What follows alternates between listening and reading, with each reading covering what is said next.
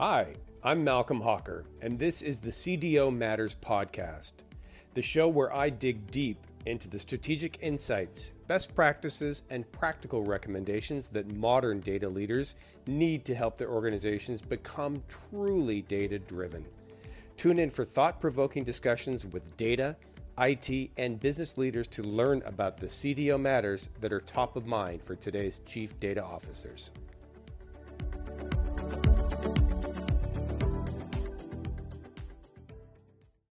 Welcome to the Data Strategy Show, 66 Questions, Data Leaders Unplugged.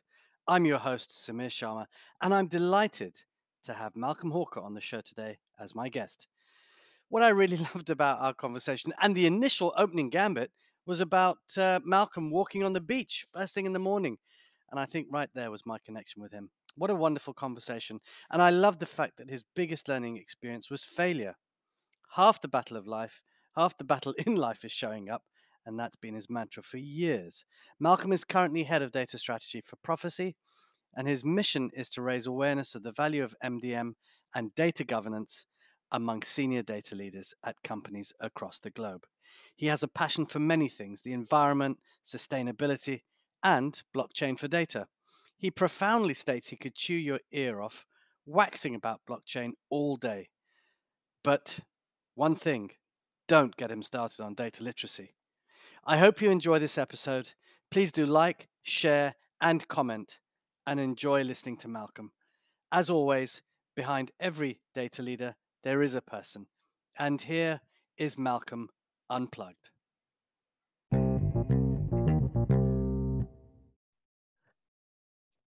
Malcolm Hawker, welcome to the Data Strategy Show, 66 Questions, Data Leaders Unplugged. How are you, Malcolm? I'm doing well, Samir. Thank you so much Great. for having me. I'm excited to be here. That's cool. Well, I'm looking forward to it. As we were talking previously, 66 questions, rapid fire. So let's start. Let's just go straight into it. Malcolm, what's your wake-up ritual? My wake-up ritual is to be up around 6 a.m. My wife and I go for about an hour and a half long walk on the beach, come back, shower. I'm at my desk, 8:15, 8:30, depending on the day, and at it at work. Wow, I love that. Walk on the beach. I wish I could do that. Mine is a walk in the park, but you know, Lovely. Still. But the beach and the ocean is a wonderful thing. What would you say is your biggest strength? Problem solving. What's the biggest learning experience you've had? Failure. Multiple times. Multiple times. Give me an example of one of those. The first attempt at implementation of an MDM solution. Massive failure. Yeah. Massive failure. Did all the wrong things. Yep. Major learning experience. Yeah. Massive learning through that. Are there any hobbies that you will never give up? Oh, I picked up photography recently. I love it. Oh, beautiful. What do you do? Landscapes? Do you do people? Okay. I consciously avoid taking pictures of people and buildings. Okay. Just nature. Yeah. Just nature. Perfect. What makes you angry? That sounds like a lot. Hence the laugh. People who you rely on who lack integrity. Right. Perfect. Do you have a first memory of life? I do. I do. Could be a lucid dream. Could be complete crap. But I swear I have a memory of being born. No way. Yes, I swear I have a memory of darkness becoming light. That is crazy. At the moment of birth. Oh my goodness. Wow. I just could have made that up. I mean, we create histories all the time. We create memories all the time. Absolutely. But I've got one. I don't know where it came from, but I got it. Oh, interesting. Yeah. What are you most excited about these days?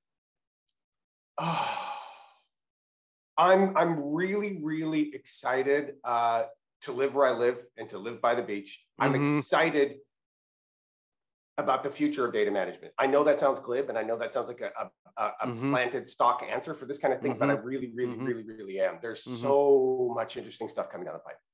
Yep, very true. What's the best compliment you've ever received? I am touched when people say that I work hard. I don't know why. I like that. Yeah. Because I think I do, but yes. you know, I don't know. I like that. I like that compliment. Okay, that's good. Yeah. No, go on. And I mean, hopefully you're delivering value. Hopefully you're moving the needle. But to me, half the battle is just showing up. Yes. Right? Just being there, doing it, putting your hands on stuff, starting.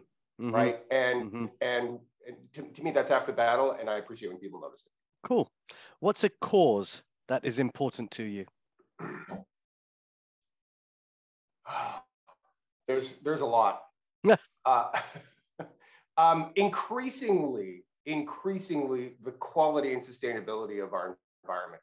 And I never would have thought that was the case until I moved to the beach and got to see on a daily basis man's footprint on the planet. And at times it can be really sad, and at times it can be really invigorating. You know, I'm not one of these people that's going to finger wave and, you know, shame on man and man are dirty, polluting beasts. I live a modern life and I love it. But at the same time, I think we can all do a little bit better to take it easy on the planet. Yeah, I think so. And I guess, you know, you being so close to a place where you wanted to move to and, you know, ideally, I guess, live and sort of retire and enjoy that. You want to preserve it, right? You want to make sure that it's there when you're done with work and you just want to enjoy it, you know, all day, every day. And you're lucky with the weather as well. So, wonderful. What makes you smile the most? Wry humor. Okay. Particularly what would be called maybe dark humor. I love British humor. So I'm Canadian and was raised on a healthy doses of BBC and Faulty Tower. Brilliant. And dark Canadian humor. I like humor that makes you think. That you have to pause for a little bit and you're like, oh wow, okay. That's a social critique. That's a critique of an individual person. It's self-effacing, which almost all British humor is as well. Then it makes you think about yourself and what was said is how do you relate to that and how do you participate in that and how are you that ridiculous?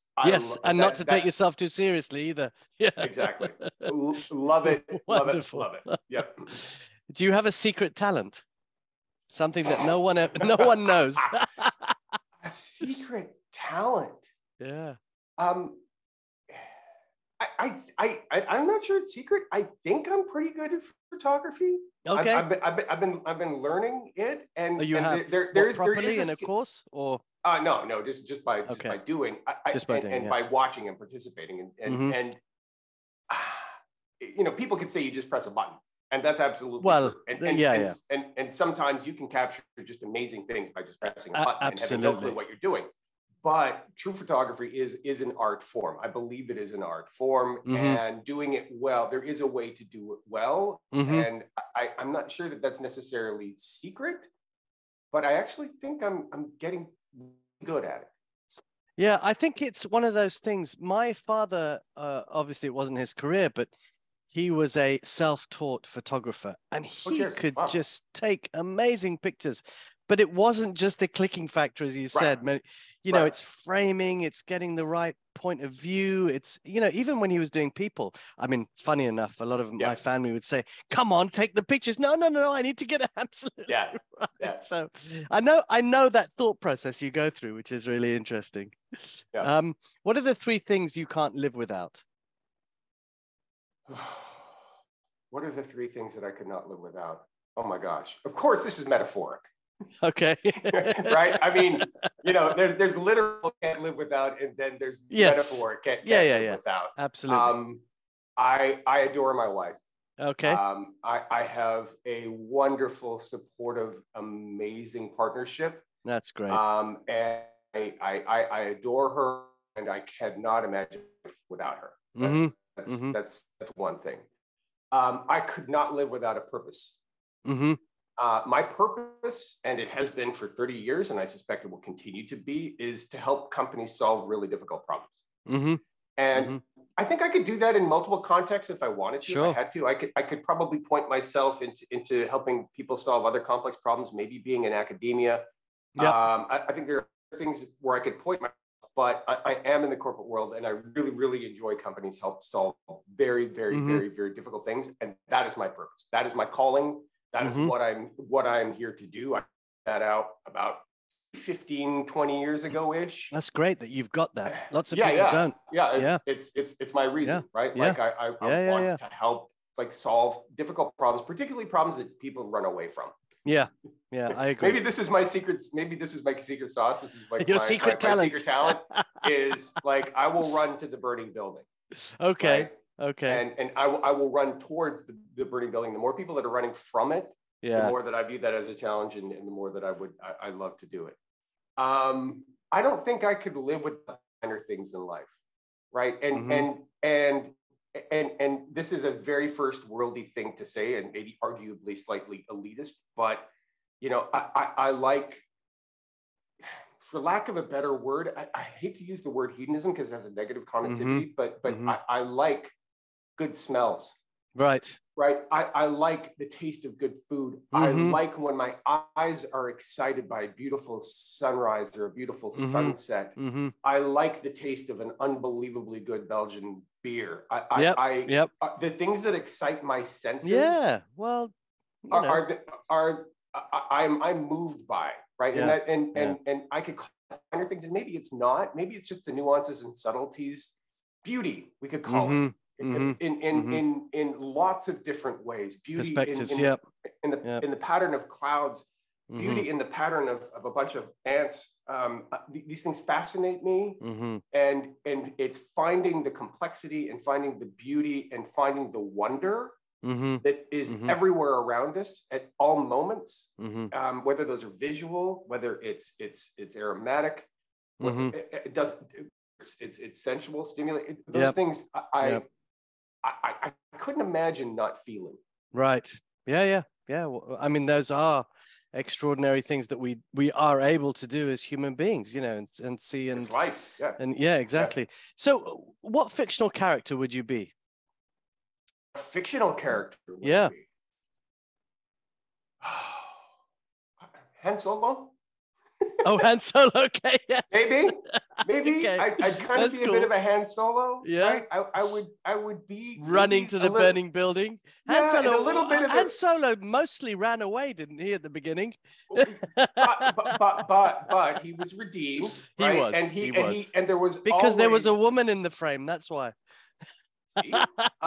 But you knew deep down that he was a good guy. Yeah, he was a good guy. And you knew absolutely deep down that he may have been shady and he may have been running some illicit businesses and running illicit businesses. But the stand-up guy, the guy that you could trust on, the guy that shows up when you need him to be there, the guy that is there and reliable, and but a character, right? Oh, absolutely. We're genuine character. Yeah. Han Solo. I'll go with it. Cool. What's the last show that you binge watched? Oh gosh, the last show I binge watched, probably House of Cards. Okay, and that's a while. Yeah, that is a while ago. Yeah, probably House of Cards. I mean, I found that fascinating. I had never binge watched anything before, and I haven't binge watched anything since. Okay. So that was the only thing that really sort of kept you captivated. Well, getting back to the previous comment about kind of life and wonder and the beauty of nature and the beauty of things around us. I grew up in Western Canada, where it's like -20 8 months of the year. Oh, jeez.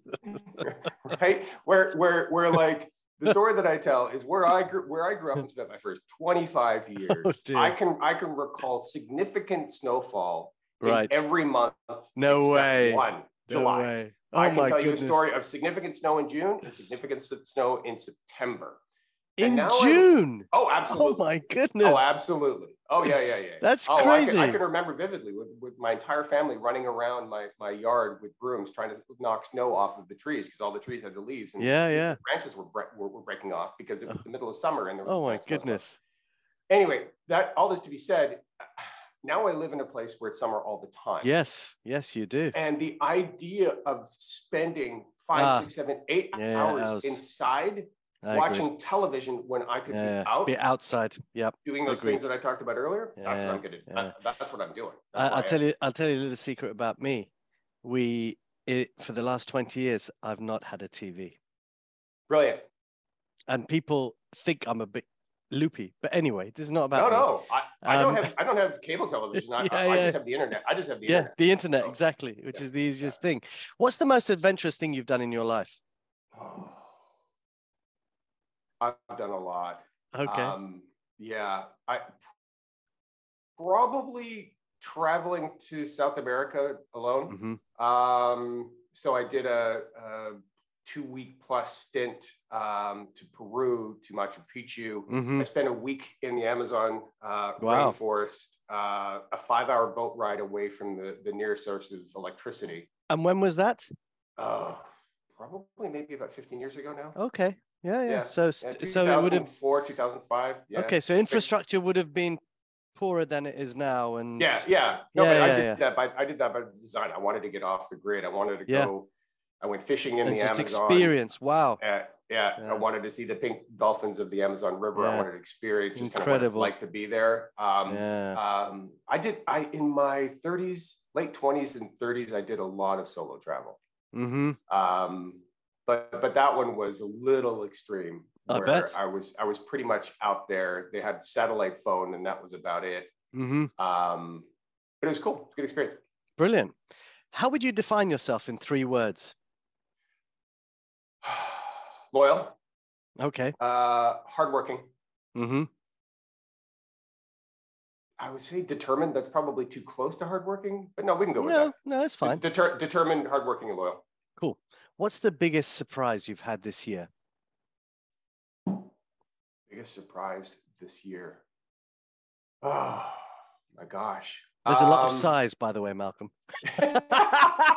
Well, it's so funny because in all of my writing, it's like we live in a time of constant disruption, and disruption is the new normal, and it's all about disruption, right? Like, I think I'll just go with the easy one, which were and recent. I was quite surprised by the results of the election here in the U.S. Okay.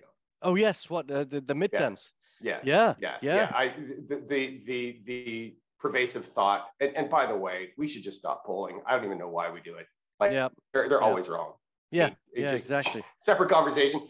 But the basic school of thought was going to be that one party was going to just absolutely clean the decks, and there would be massive shifts of power in both houses of the government, the lower house and the upper house, and it just didn't pan out. I was tracking it. And I was really surprised as well. I think a lot of the party that were expecting the overwhelming majority were extremely surprised. No, interesting. Is there anything that is currently inspiring you in the data world right now? I know you touched on it before in terms of data management, but is there a specific pillar in that is kind of like, oh, that's pretty cool? Yes, without a doubt. New technology. Okay. Particularly blockchain. Okay. Now, I know we've been talking about blockchain for years. Yeah, for ages. Gartner put it on the data and analytics hype cycle in 2019 as the rocket ship that was going up, and then 2 years later it fizzled and it was gone. But I am bullish on blockchain in the service of data management, and in the service writ large of how businesses run. It is coming. It's slow. Business adoption is lagging. But there's a there. Is it going to solve all problems? Of course not. Solve all problems, right? But there are some problems that I think purpose built for blockchain, particularly in the data management realm, that I think are going to be very, very interesting, particularly when you fold in the notion of widespread data sharing. Right. So blockchain is very, very good at creating ecosystems of shared data. Right? Blockchain is a database. It's about sharing. It's a shared distributed database. Albeit a rather rudimentary one in the form of a ledger. But just think about all of the applications of situations where companies, as they participate in a network of anything, in a supply chain network, in a network of shared consumers, a network of shared interests, whatever those interests would be, where you could have access to a governed, managed, controlled, trustworthy, shared set of data that has consistent governance rules, where you're actually incentivized to manage the data that is in that shared network. If we can be sharing cars, if we can be sharing apartments, if we can be sharing all sorts of other things, renting space in our garages, for heaven's sakes. If we can be sharing these things, I think that we could be sharing data on a more widespread basis, and I think blockchain will be the means to do it.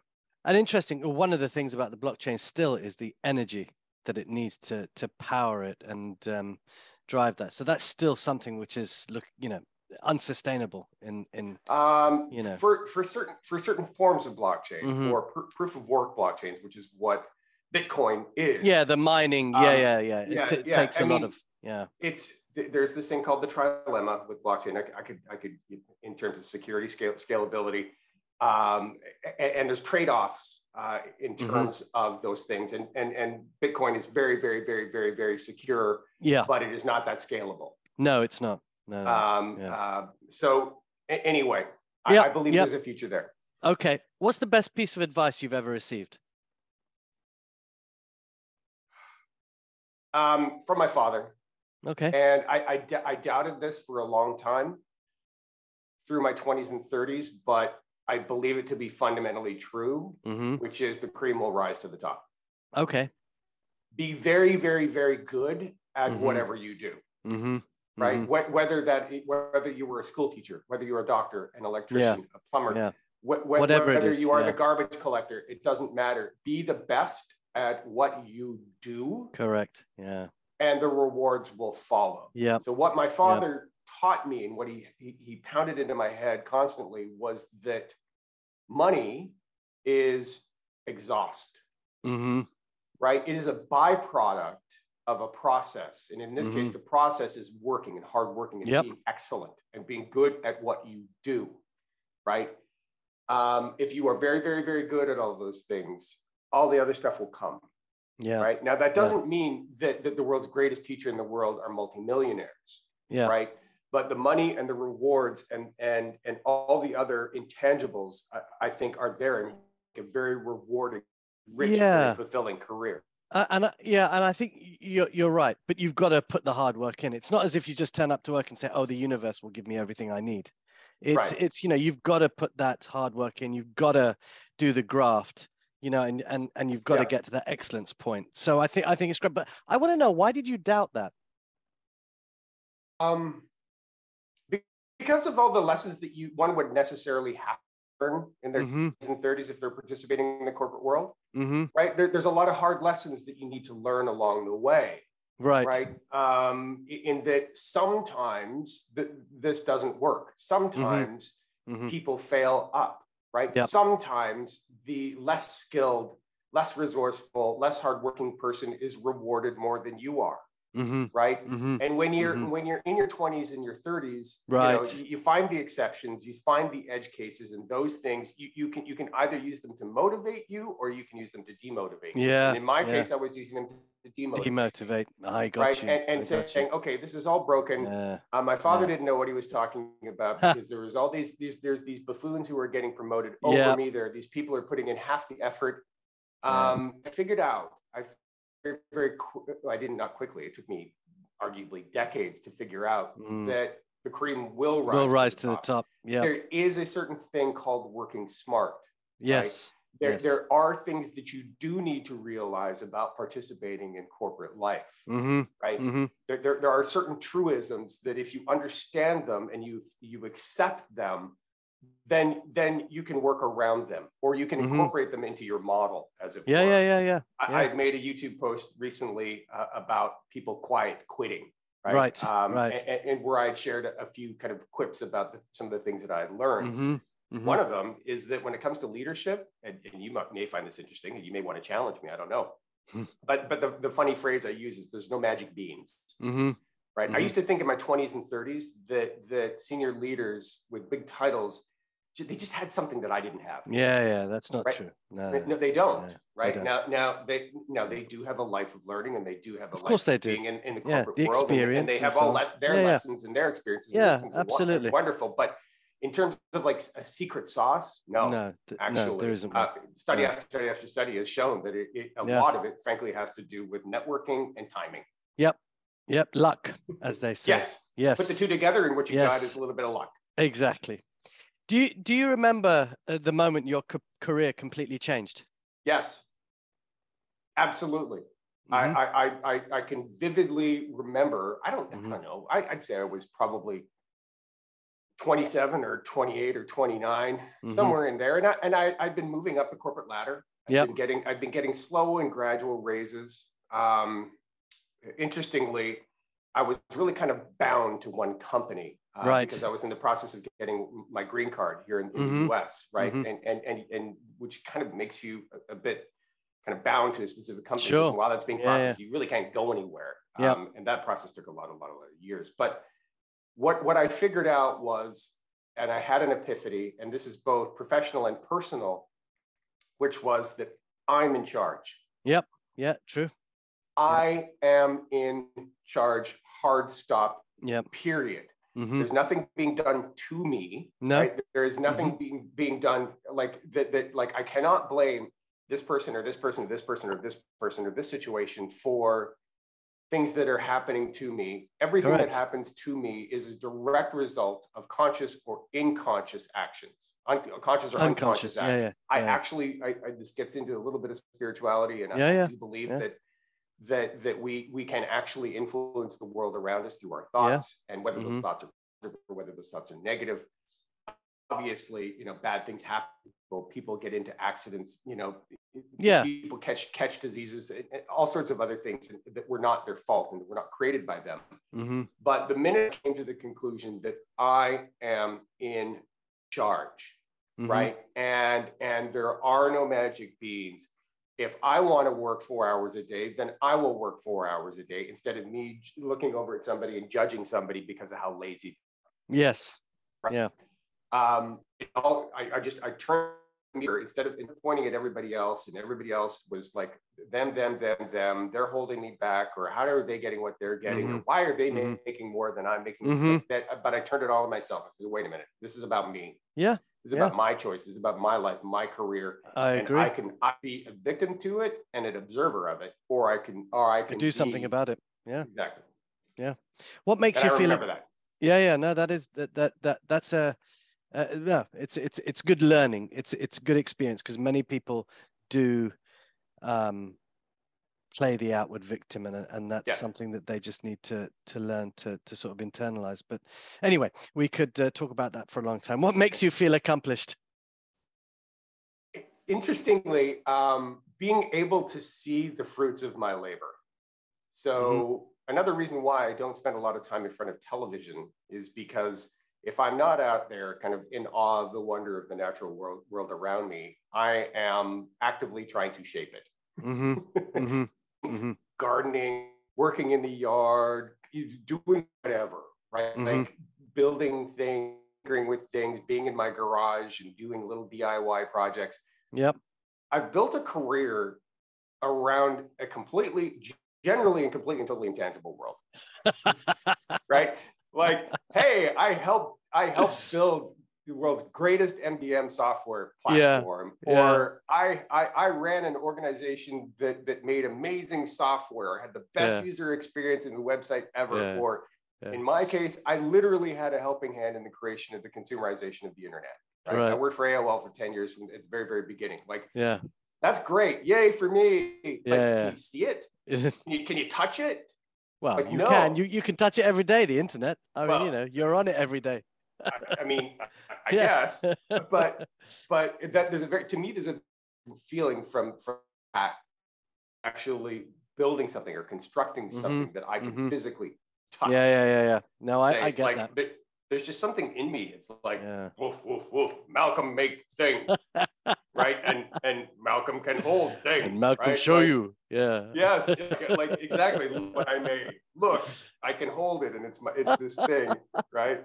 That's brilliant. There's something about that I love. Love it. What 3 words describe living in the US?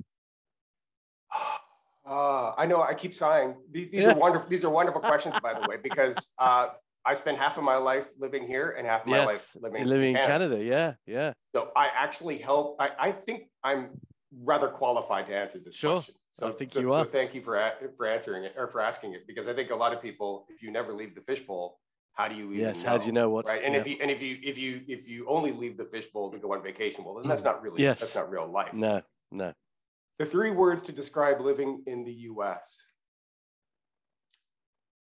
Well, this is going to be tainted by my perception and by my it's your perception, my innate optimism. Yeah, but this is you. Yes, it is wild. Okay. I will just use I will say wild. And that's a lot. That's a lot of different things. You don't have to describe it. That's fine. Yeah. Just wild. Wild.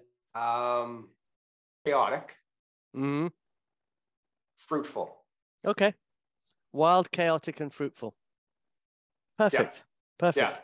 Yeah. I mean, the hardest thing that I had to learn being here, the hardest thing, like I grew up in Canada, and, which is, parliamentary system, very, very, very socialist by comparison to here. Mm-hmm. And the hardest lesson that I had to learn, like I grew up watching American television and being heavily under influenced by American culture. Mm-hmm.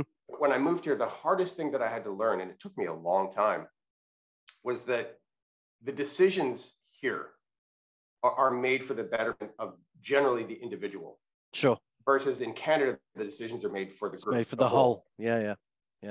And that pervades at every level of government here. It pervades at a federal level and even down to a local level, which explains why, at a very, very high level, can explain why things like education here are viewed as a local thing and and not a national and not a federal. Yeah. It just creates this hyper localism because everything is about me and appealing to me as an individual voter, consumer, citizen, right? Yeah. Where, okay, well, as a school board, how do I make a curriculum that appeals to my local people here? So I always used to think, when I first offended, know anything about it. Right? Like nobody knew. I was like, what do you mean? Your trading partner, your biggest neighbor, shared history, you name it, and you know nothing about it. Nothing. And you're fine with it. Yeah. Like that used to just like, what's drive wrong? you nuts. Why don't you know these things? Because in Canada, part of the education, we would learn about the US, we would learn about Europe, we would learn about all these other things. Yeah. Because but you've been touched by, you were essentially under something called the Commonwealth, so it was very different. Indeed. Yeah. But if you kind of acknowledge, oh, wait a minute, hold on, decisions are made at a hyper local here because it's really all about the individual and not the group. Well, then that explains why people are not learning about Canada in school, because they're learning about US history, because that's the only correct. relevant. Yeah. And that sort of takes precedent over anything else. So I'm assuming that it really will be. No, it's a good point. What's heavily played on your music playlist right now?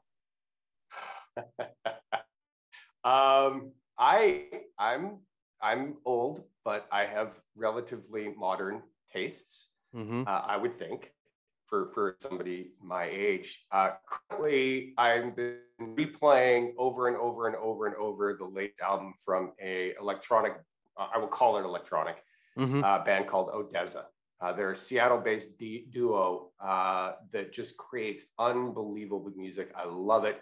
They had a release about 6 months ago, and I just keep playing it over and over and over and over and over and over again. It's so that kind of that genre, I would just kind of loosely call it electronic, but it's not really electronic. It's not the kind of like glow sticks and no. German dance club electronic. I can't imagine you doing that, but okay. Yeah, no.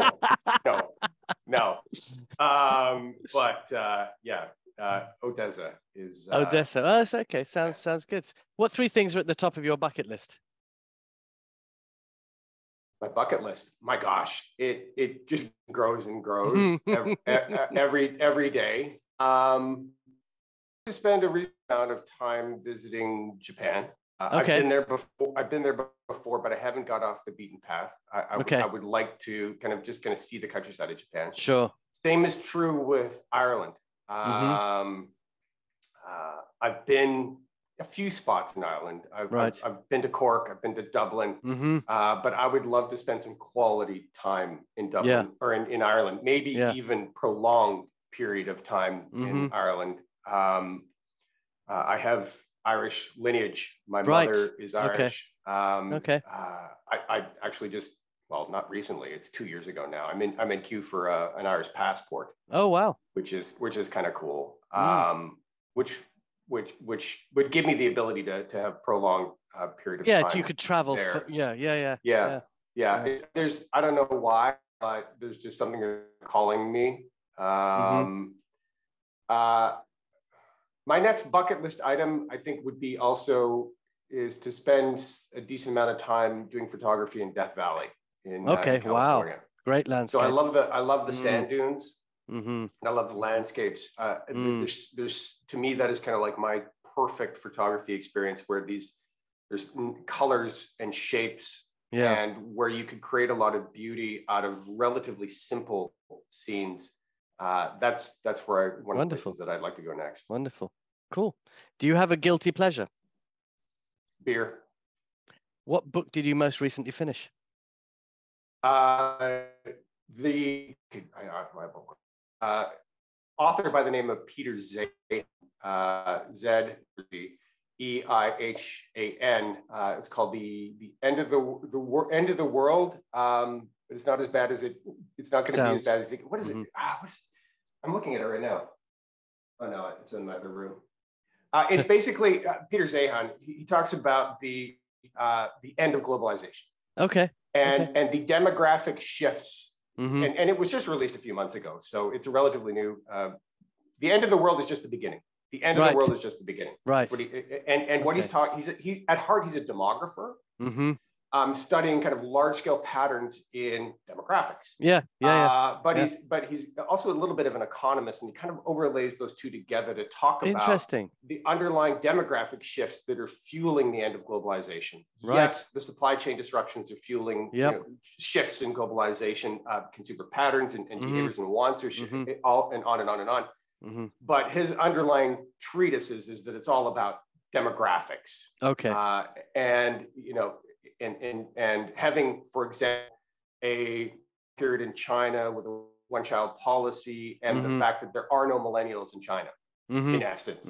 Of course, there are millennials in China, but in terms of what the numbers that you would expect for that demographic group, they're like a sliver of where they would usually be, which means that the number one kind of consumer block to replace what was the Chinese boomers is not there.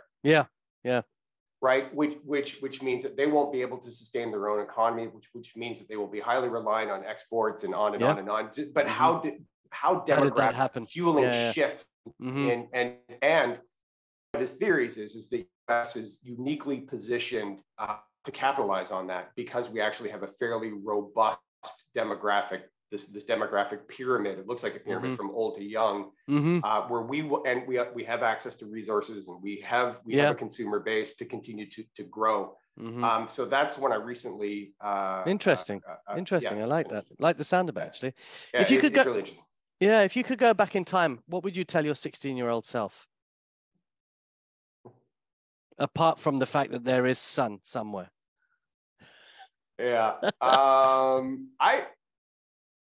I would tell him to probably just relax a little. I would tell him to not be in a rush. I would tell him everything's going to work out. I would tell him that you are destined for great things, but you don't need to force them. Wonderful.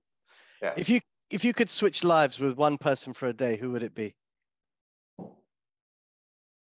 Well, one, I wouldn't, but if I had to. if you had the chance, come on, to just stand in somebody's shoes.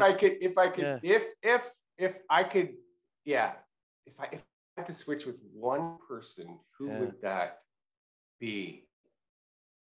My dad. Okay, very cool. I'd like to see the world through his eyes. For a day. I would love to be given. For a day, I would love to unlock his wisdom and his perspective, Yes. And it would be enough and close enough to mine that I think I'd be able to internalize it. I'd be able to operationalize it, right? Like if I was like dropped into like the body of like whoever, right? King Charles, I don't know, whatever. The next day when I'm plucked from his body, am I going to be king? Like, no. No. But you know what it felt like to be it. but that could create more harm than good, right? I think maybe a bad example, but yeah, no, I don't know. I don't know if it's a bad example. I think my dad, because it's interesting to just kind of leap, 30 years of additional wisdom and be and have that wisdom be maybe a little more operationalized, operationalizable. I'm struggling. If you had to change something in the world right now, what would it be? I would magically, hand wave, eliminate the risk of global thermonuclear annihilation. Oh my goodness, that's a big yes. Yeah, that's massive. I mean, well, sure. Well, but it was Greenfield, right? You said if I could do anything. That perfect. Would be it. No, that would be great. That'd be great. I'm concerned about the cavalier nature of nuclear escalation that is happening now, and Western involvement in that. And again, just kind of being cavalier about it. I mean, she's no longer prime minister, but Liz Truss was asked, "Would you press the button?" She said yes, and people cheered. Well, what? That's why she didn't last for that long. But point being, right? Wait a minute, hold on a second. That's a virtue. Yes, killing us all is a virtue. That in my view is one of those slightly skewed virtues of, just speaking to the people that will just cheer you, and Well, I'm sure populism. Well, and to me, on the surface, there's nothing inherently wrong with populism. I would take it. I mean, in her case, right? Yeah.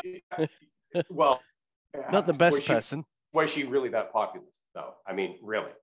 Well, okay, to begin with, we can go into this, but I'm not. If you look at everybody when she came out with her policies, the papers, everybody was like, oh, "Yeah, we love this." As soon as it all tanked, everybody was saying, "Oh, we hate this." So there you go. I mean, it's just stupidity, quite frankly. Well, from lots of people. Anyway. Yeah. Anyway, I would eliminate the options of blowing us all up. Doing that.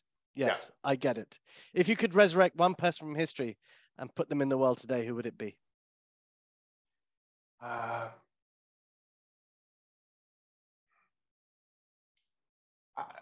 I've been thinking about the whole nuclear thing recently a lot. Honestly, but not from a fear perspective. I think that fear creates fear. Yeah. So I'm not fearful. It's just you would be silly to not have concerns there. And when I've been thinking that, I don't know, Mahatma Gandhi just keeps coming back into my head. Right. Over and over and over and over again. And I know that his situation was slightly different, right? It wasn't, he ended up influencing the world in a certain way, but his concerns were inherently local, right? Yeah, of course they were, yeah. But still, but how he went about it, right? I'm not a pacifist. I think there is a time to raise arms. I think there is a time to fight. But I think we need a little bit more of the Gandhi, right? We exist in a complex system that is always some form of balance. Yeah. But I think that we're a little bit out of balance right now. Right. We are. With this cavalier nature about nuclear annihilation, with this preponderance towards war, with hating our neighbors, with thinking that our neighbor is our enemy, right? And maybe because they think different politically, or because they have different views or different ethnicities or whatever those things are. And I think we need a little more love, and I think we need a little more understanding, and I think we need to like our neighbors. And I know that sounds really, really trite, but I think somebody like the Mahatma would help and maybe Martin Luther King, maybe Mm-hmm. a few Mm-hmm. others. Yeah, That would, it was only one person, Malcolm. Yeah, exactly. But I mean, could we just get a little more love, for heaven's sake? There we go. A little more love. Maybe play some music. You There know. you go. Yeah. What's the one thing you wish you knew at the age of 19?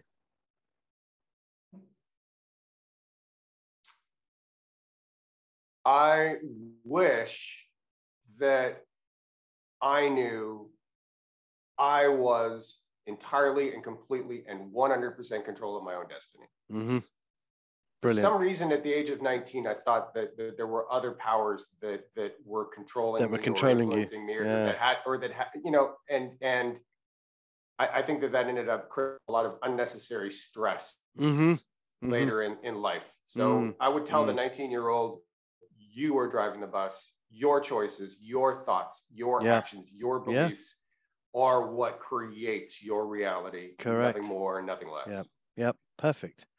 If you could offer one piece of advice to upcoming data leaders, what would it be? Go work in the business for a while. Mm-hmm. Perfect. Go, I agree. Go do some procurement. Go work in sales operations for 6 months. I think what you're telling me is just go work out how the business makes money. Yeah. Walk a mile in somebody else's shoes. Yep. Right? Yep. Correct. If you weren't living in the US, where would you be living? It's interesting. As a part of moving here, there was a little bit of, given the fact that I have a Canadian passport, a US passport, and soon to have an EU passport. We and I could be pretty much anywhere. We went through kind of a bit of some soul searching, and where would we want to be if we could be anywhere? Yeah. And we went through a lot of it. I think for right now, I would. I was going to say Scotland, but given Brexit, I think there's a little bit of a concern there. Yeah. So let's go with the Irish side. Okay. Somewhere. Very cool. Yeah. Good. What's one city you've always dreamed of traveling to, but have not? Yes. I've been so spoiled, Samir. It sounds like it. I've been well, not spoiled. I mean, it's the fruit of my labor, but I've been blessed to be able to visit a lot of different places. Looking at the map in my head, maybe Prague. I haven't been to Prague yet. Okay. I've heard just wonderful things about Prague. Yeah, it's beautiful. That's probably fairly high on the list. Let's go with Prague. Yeah, good. What was the best lesson your parents ever taught you? I mentioned already my father saying about the cream rising to the top. Yep. Any good nuggets from your mother? Well, the other one was perseverance. So, my Irish-Scottish mother, nose to the grindstone, don't mess around, stop your crying. Yep. But I think it's just hard work. I learned from my parents. They just had their 60th wedding anniversary. Wow. They're both still alive. They've been together 60 years. Oh my goodness. It's amazing that they haven't killed each other yet. Don't say that. Well, but I mean, it's funny because they clearly they adore each other and clearly they love each other. Of course they do. But there's ups and downs like any relationship. Of course there is. That's relationships. That's marriage, isn't it? Yeah, but they stuck through it, man. Yeah. And they've wonderful. They have persevered and they've stuck through it, and through good and bad, thick and thin. Yeah. That's what they said to each other. So that Right. Indeed. Yeah. Favorite food? I would call just kind of like, let's just call it American farm to table. Okay. Right? Like I like simple, good ingredients, fresh ingredients, simply prepared. Like that kind of a meal to me is perfect. Yeah. Perfect, right? Like a nice light piece of fish that is fresh with something that was grown organically close by, and that is love it. Very good. Favorite podcast? Not mine or yours. It's interesting. Before I started my own, I really didn't listen to podcasts very often. Okay. I will say, Yeah. because it is a podcast. I will say, yes, I listened before and I listen now. Joe Rogan. Okay. I know that's Right. a very popular answer, and it's kind of like a default No, I mean, answer. but it's one you like. It is. Yeah. Yeah. Nothing wrong with that. How do you relax?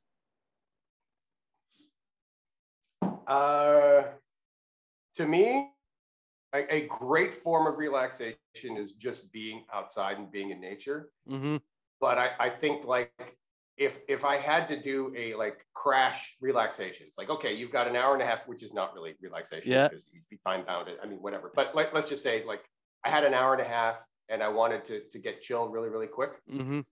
What I would do is, and this again is part of the blessing of being where I am and the choices that I've made, I would go to my garage, grab my fishing pole, grab a beer, go down to my pier, which is 2 houses away, and put a line in the water and try to catch something and drink. Wonderful. Perfect. That's it. Yeah. That's great. What's a movie that made you cry? God, The Notebook. Okay. That's all right. I mean, yeah. Right. It's like I think I'm recalling it right, which is it's the kind of the couple where the woman is like gets Alzheimer's and forgets, but flashes in and out. Yeah, exactly. It's I think James Garner is the husband, I want to say. I can't remember who. And he stays by her side, but they're constantly going back and forth of the story. Yes, in the story, and then they're aging and they're coming together. They're aging. So sorry, that awesome. made me cry. Yeah, cool. Maybe this has already been answered. Who would you say is your biggest inspiration? It sounds like your father is probably your biggest inspiration. Yep. What can you see if you have, if you have one in your room right now? What can you see from your window? I do. I can see. Well, I can see my neighbor across the street. Okay. I can see this. I can see this lovely tree called a gumbo limbo. It's got gumbo limbo. Yeah, it's got a bit of an odd name. It's a tropical tree called a gumbo limbo. Wow. Also known as the tourist tree. It has this peeling bark that turns the trunk red, and it's the metaphor of the tourist in Florida. But yeah, I see a palm tree. I see a gumbo limbo and a couple of palm trees, and my neighbor's yard that is often populated by a flock of what are called ibises. I know ibises. That for whatever reason go on my neighbor's grass, but they don't come on mine. I don't know why. Maybe your neighbor puts some food out there for them. Maybe. Well, he doesn't really have grass. It's more like clover. I have grass. He's okay. Anyway. What's something from your childhood that you still have? I'm looking at it right now. Sorry. Oh yeah. That's I have my childhood coin collection and fantastic. My grandfather's childhood coin collection. Wow. So yeah, I was just it's on my counter. My grandfather made a little wooden box. It's like it's got his name on it. He engraved his name on it, and it's like Tom Hawker, 1912. And that's in amazing. It is all of his coins that he collected as a little kid. Incredible. Which is pretty cool. Yeah, very cool. Connection back to your grandfather. Wonderful. Indeed. Is there a data trend that you would like to see disappear? Data literacy. Good. Do you have a favorite brand? I'm laughing now because data literacy. I feel very much the same way as you. Gotta go. Do you have a favorite band? I guess it's Odessa. Yeah. Sorry, I'm asking you. Yeah. Well, yeah. But I'll tell you, data literacy.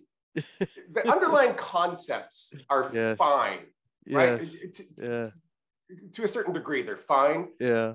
But data literacy is a condescending, judgmental phrase that makes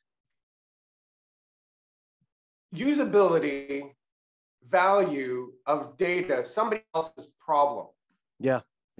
Right. If we want to be serious about treating data as a product, right? Yeah. Like if we're serious about this, which I doubt that we really, really are. Yeah. But let's say we are serious about data as a product, right? If I made a widget Yep. right? If I need anything, and that widget was my product, and the return rates were high, right? Where the failure rates were high, Yep. where nobody bought the product, Yep. I wouldn't turn around and say, Oh, yeah. oh, yeah. Well, that's so They don't get it. That's a product literacy issue. You just don't get it. And I'm gonna train you poor folks about how to be more data literate, because you're just not smart enough to figure out how to use my brilliant widget. Yep. No, that's not how it works. Yeah. Right? If you want to be product driven, if you want to think data as a product, well, then that's a go-to-market exercise. Usability, training, right? Yep. Fit for purpose. Did your requirements actually meet the need? Right? Correct. Are you solving a problem? It's not a we need to we just you just don't get it and you're stupid and blah blah. Yeah, I mean, I was on a call the other day, and it was with a bunch of data leaders, and somebody said, well, we're doing it this way because the business teams are data illiterate. And I just thought, how dare you say that? How dare you? I mean, that's awful to say that. And these are influential data leaders, and I just thought, what an absolute load of rubbish.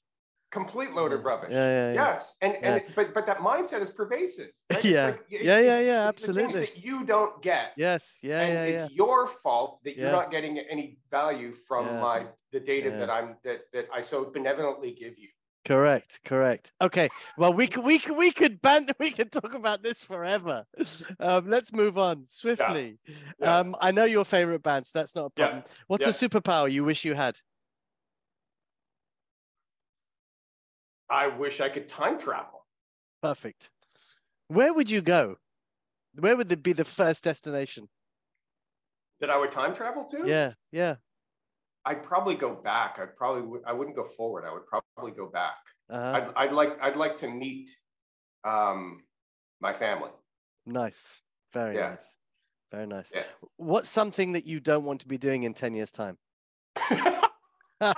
Talking about data literacy? Yeah. That was a slam dunk. Let's leave it at that. I don't want to be doing in 10 years. I don't want to be talking about how we suck at governance. Yeah, true. I don't want to be talking about that in 10 years. I just don't. Yeah. Well, we shouldn't be talking about it now, but anyway, looking back on your life, is there anything you would have done differently? Absolutely not. Okay, cool. I know that sounds like, I mean, the moment you have regret, it's like this like seed for toxicity, right? And when that seed germinates and it takes root, it has horrible negative impacts. Now that doesn't mean that I've made dumb decisions, or I haven't made dumb decisions. You've just accepted what you've. I've made a ton of bad. I've made a ton of bad decisions. I've made decisions that have hurt people. I've made decisions that have hurt myself. I've done a lot of dumb things. But to sit and regret and beat myself up for those decisions becomes this tree of toxicity in your life that you can never really get over. Correct. And you'll never learn. Yeah. Which is what we're here to do. Yep. Yeah. True. What's the best thing that happened to you this year?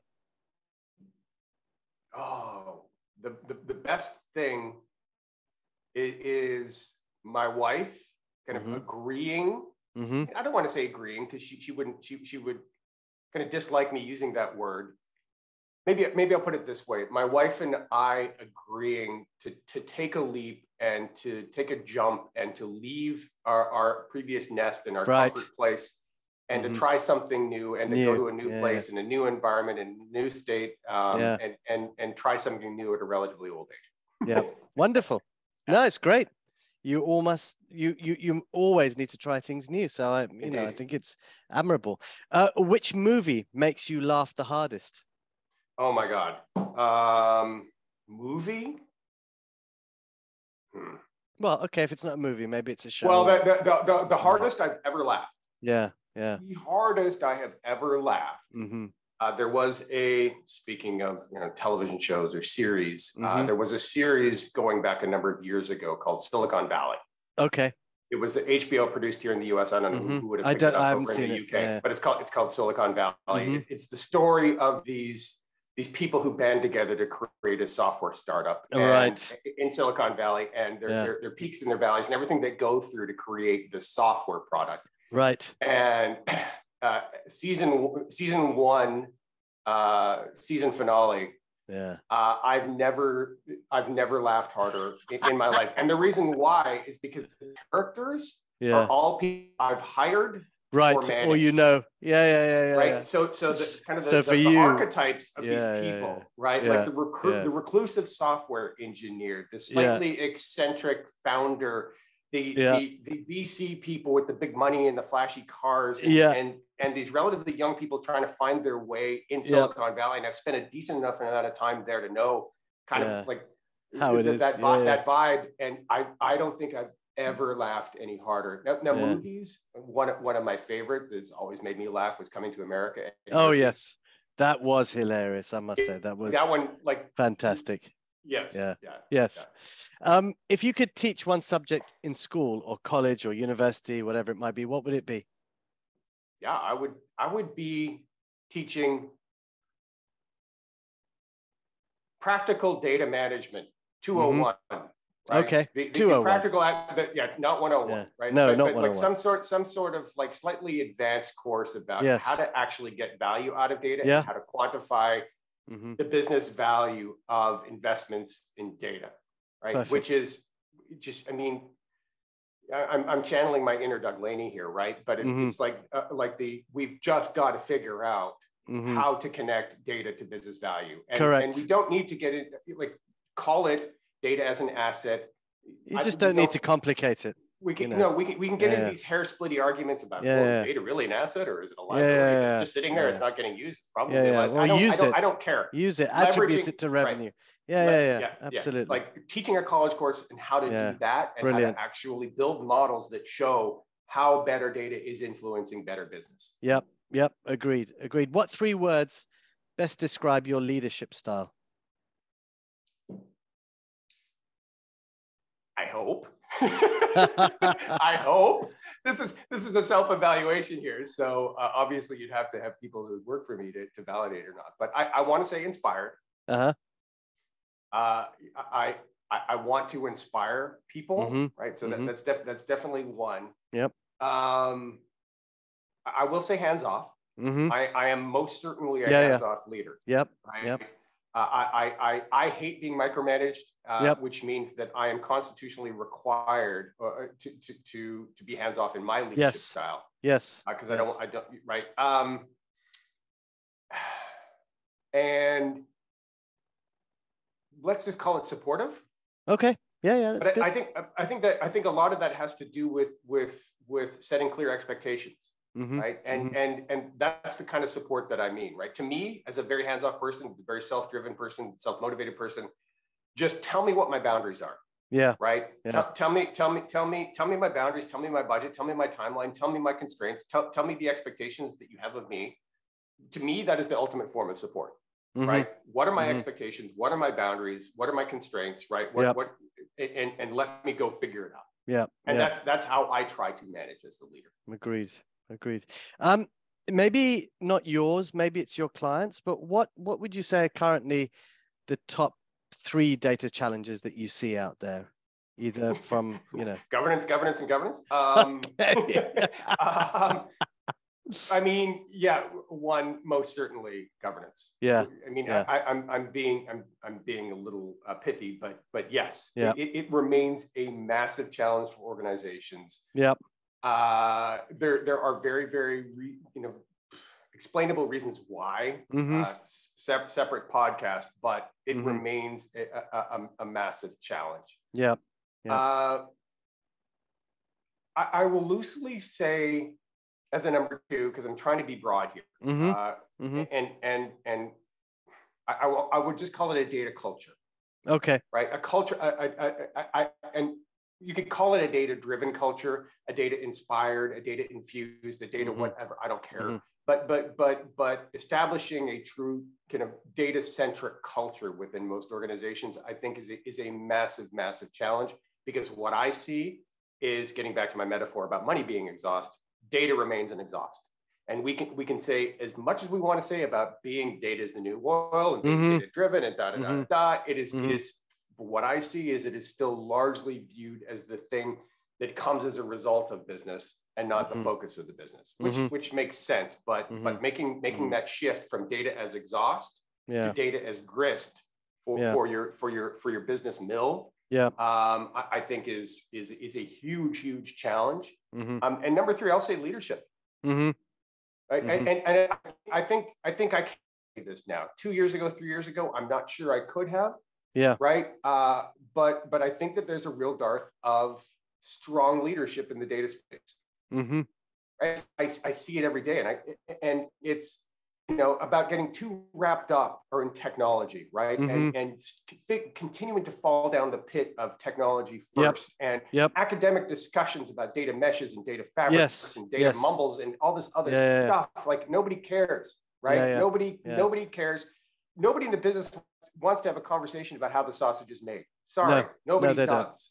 You're right. And the data mesh may be the greatest thing since sliced bread. I don't know. But if you're a data leader and you're out there talking about this, and this is something that is high in your priority to be talking about your business stakeholders with, you should really reconsider. Right. So I would just call it loosely a lack of leadership. Right. We continue to struggle with governance. We continue to struggle with being data and outcome focused. Right. And these things are hard. I know they are hard. I know they're incredibly challenging. There are some things that we can be doing day in and day out. To change that. Right. Grit, that take determination, take a little bit of courage, right? That take kind of innovative leadership and bold leadership, but I know we can do it. I often talk about being brave in the way that we approach things. And my wife asked me the other day, why do you keep saying that? I said, because I don't feel that people are actually brave about it. They don't take, you use that word bold. It's the narrative is let's just do what everybody else is doing. Well, how is that going to work? Right. So, what does that mean for the competition then? You're doing everything the same? But I get it, right? There are a lot of headwinds. There's a lot of forces within organizations that could motivate a data leader to not be innovative and to not challenge and to largely kind of take same old and probably fail to drive meaningful results. I think true success here does require bravery. You've got to be able to walk out into that limb and be out there all alone. Correct. When all of your other peers are sticking to same old, who are hoarding their data, who are being incentivized and managing their business processes for their individual benefit and nobody else's benefit, and when they're not taking care of their data and when they're not taking care of other things, you need to be the one that walks out on that limb and says, absolutely. what? I'm here as a change agent, and I'm going to drive change, or I will fail trying. But same old is not working. Yeah, and the problem is the word that you've just used. Most of those data leaders don't actually know how to drive change. Right. Yeah, because most of them are operators. Right? Exactly. And I was just about to say, it's not their fault. It's just a way that they've been born, and progressed in their careers. So it's just that there's this. That's why I think going back to that whole idea of spend 3 months, 4 months, a year, whatever it is in the business, learn exactly how it works, learn how it makes money, learn where you can use it to drive new products or new revenue streams, whatever it is. But anyway, we could be on that again for a long time, Malcolm. What's one thing you had to learn the hard way in your career? Well, failure is okay. Failure is motivating. Failure is a fantastic learning experience. Yes. And it should be a quick learning experience as well. Yes. I mean, failure is okay. And again, we can talk a big game as leaders about promoting failure, about promoting a growth mindset, about promoting the things that would give somebody the freedom to fail. I don't see a lot of it. I still don't see a lot of it. I see a lot of incentives that align to very, very specific goals that don't allow for failure. But agreed. Failure is important. Oh, What's something you notice about someone when you first meet them?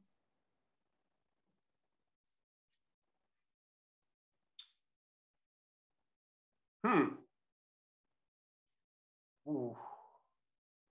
That's a good question. Hmm.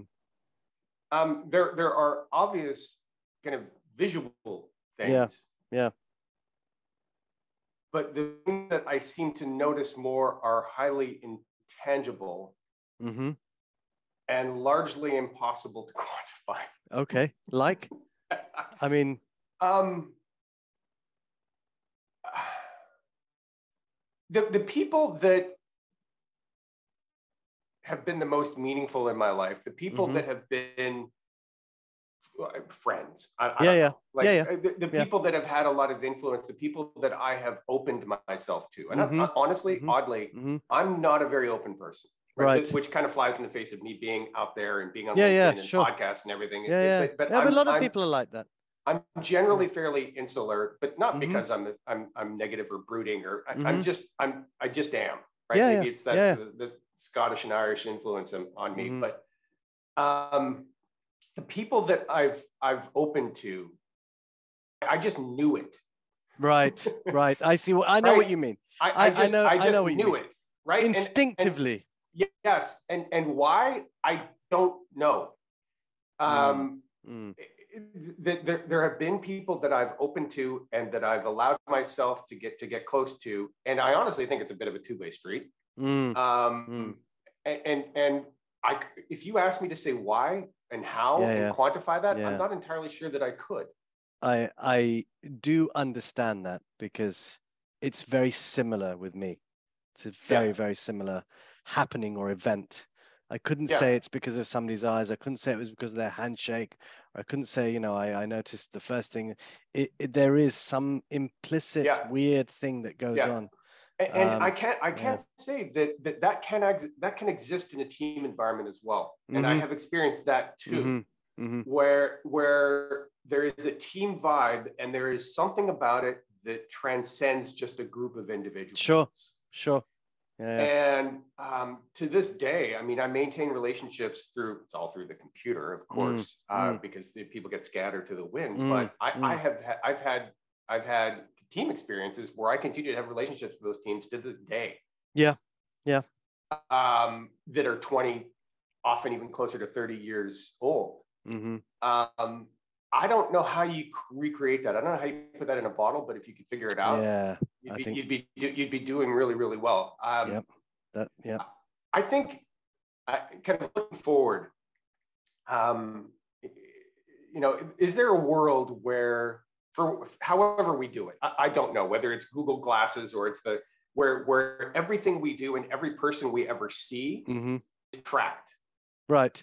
Maybe we're wearing some sort of headset or some other, I don't know what it is. Maybe it's Google Glasses or something, but I could envision a world where in the future, every person we ever see is tracked and every person we ever see could be remembered. Right. I think the remembrance thing is good. I think the tracking thing is slightly, it's creepy. But where I'm going with it is that I'd be willing to bet that in the future, I'll probably be long gone, but I'd be willing to bet that in the future, that patterns will emerge in us about who we see and about who we interact with and who we spend time with. That where those patterns are explained by things we had no idea about. Right. The internal algorithm that is our bodies. Yes. Or our minds, or brainwaves, or whatever it might be. Or kismet, or faith, or some other something where we could actually start to put some math behind that and say, well, actually, you know what? This person's father and this other person's father, they knew each other 100 years ago, or something. I don't know what it is, right? But I get where you're going. Right. So I think that in time, like today, we create social networks by opting in to those social networks. And they only go so far, And I think that in the future that we will expose social networks that were completely and totally unconscious. that would help explain why those have things affiliation happened to some people, Yeah, and why yeah. we feel an affiliation to some people, and why we feel we don't have that with other people. Well, I'm guessing I probably won't be around, but hopefully one day, I'll finally get to, I don't know, in my next life. Yeah, anyway, right. My final question to you, Malcolm Hawker. What would you like to be remembered for? I would like to be remembered as, oh man, it's tough. Personal versus professional. Whichever. Do it. You can do both. I mean, if you want.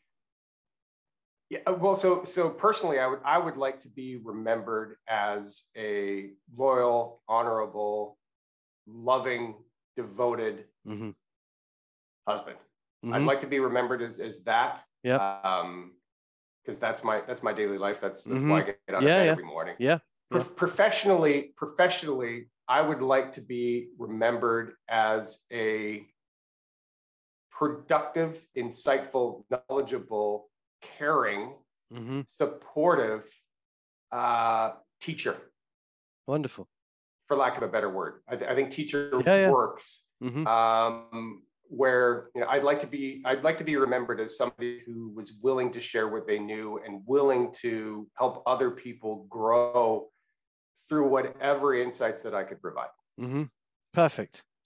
Well, on that note, Malcolm, it's been wonderful to speak to you. I've had a really good time, actually. Certain things that have come out have made me chuckle, where our minds collide. But thank you so much for your time and all of your responses. And really great to understand who Malcolm is. Thank you. It's been a lot of fun. Thanks, Samir. Thanks.